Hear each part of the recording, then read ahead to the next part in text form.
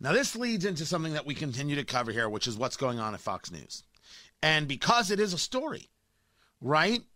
You've seen some little shakeups at CNN, nothing major. What you've also seen from CNN is their unwillingness to recognize their own failures in what it is that they've done.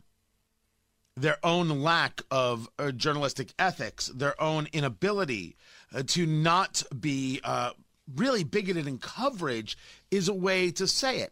Now, there's still plenty of people at CNN who do good work. If CNN offered me a gig, I might very well take that gig, if only to be able to offer some level of balance to the whole damn place in an honest and clear way. No, Jake Tapper is not that guy. No, Brian Stelter is not that guy. These are people who outed someone, who doxed someone for creating a video they didn't like.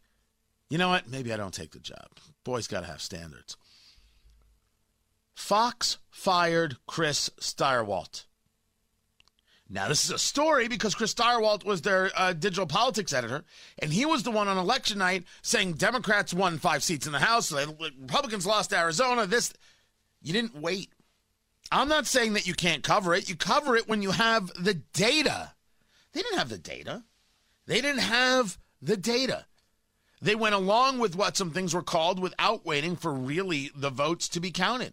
What would it have taken you to wait? And this is where the anger is from that Fox News audience. Why are you going along with these nonsense people? Can't you just give it 5 minutes? You're such a rush to go along with the crowd. Don't go along with the crowd. Do your job. Let challenges happen, and when the challenges are exhausted, okay, we got ourselves a winner. Look at that. That's all it takes. Super easy, super rational. But I even said, and I've had Stirewalt on the show before. He's always been very nice to me. Man, the ego with which he presented that night, the ego with which so much Fox News presented that night, they missed their audience. Their audience wasn't looking to be lied to.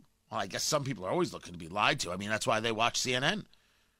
They were looking to have someone say, okay, here's what we see right now, but there's some challenges here, and we're going to just wait. Just be respectful. So maybe that's why Stirewalt got the axe. I don't know. They fired 16 people from the digital side. I don't know what's going on there.